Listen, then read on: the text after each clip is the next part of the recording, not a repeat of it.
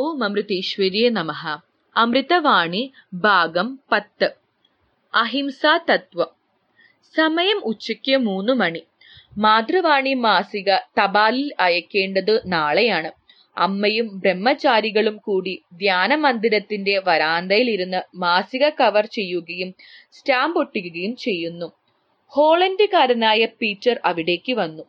വളരെ ദേഷ്യത്തിൽ ഇംഗ്ലീഷിൽ ബ്രഹ്മചാരി നീലുവിനോട് പറഞ്ഞു: ആര് പറഞ്ഞിട്ടാണ് റോസകൾക്ക് മരുന്ന് തളിക്കുന്നത്?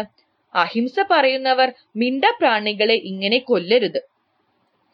പീറ്റർ എന്താണ് പറഞ്ഞതെന്ന് നീലു അമ്മയ്ക്ക് പരിഭാഷപ്പെടുത്തി.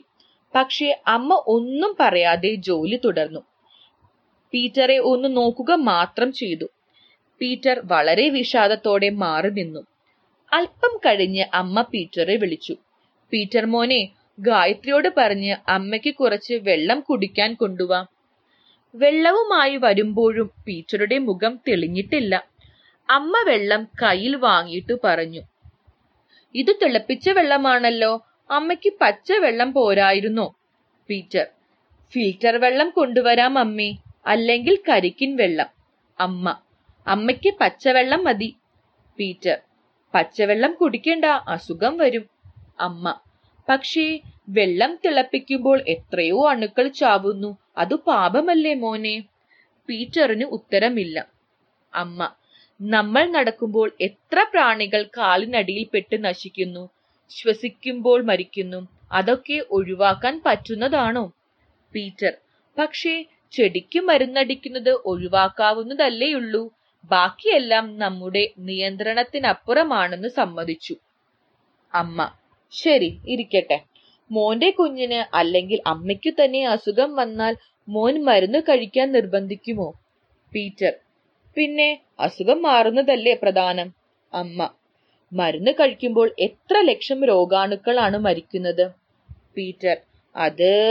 പീറ്ററിന് ഉത്തരമില്ല. അമ്മ: അപ്പോൾ രോഗാണുക്കളോട് സഹതാപം വിചാരിച്ചിരിക്കാൻ പറ്റില്ല അല്ലേ? ഈ റോസാ ചെടിയെ പുഴു ആക്രമിക്കുമ്പോൾ അതിന്റെ വിഷമം ആരോട് പറയും? വളർത്തുന്ന നമ്മൾ തന്നെ വേണ്ടേ അതിനെ രക്ഷിക്കാൻ? പീറ്ററിന്റെ മുഖത്ത് നിന്ന് നിഴൽ മാറി. അപീഷ്ടവരദായികേ ജ്ഞാനസുഖദായികേ ജന്മഫലദായികേ വരൂ ഹൃദയത്തിൽ കുടികൊള്ളും കമലാംബികേ. അഭീഷ്ടവരദായികേ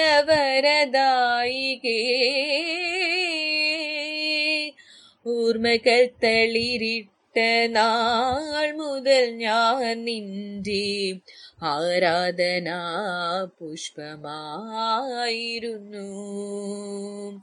ഓർമ്മകൾ തളിരിട്ട നാൾ മുതൽ ഞാൻ നിന്റെ ആരാധനാ പുഷ്പമായിരുന്നു. 1000 ഭാവഗീതങ്ങളാൽ നിന്നെ ആത്മാവിൽ തേടുകയായിരുന്നു. മാനം ആർദ്രമായി തീരുകയായിരുന്നു. അഭീഷ്ടവരദായികേ ജ്ഞാനസുഖദായികേ ജന്മഫലദായികേ വരൂ ഹൃദയത്തിൽ കുടികൊള്ളും കമലാംബികേ. ഹൃദയം പിടയുന്ന ഭക്തിഭാവേശ പാതയിലേക്കാന്ത പതികയായി ഞാൻ.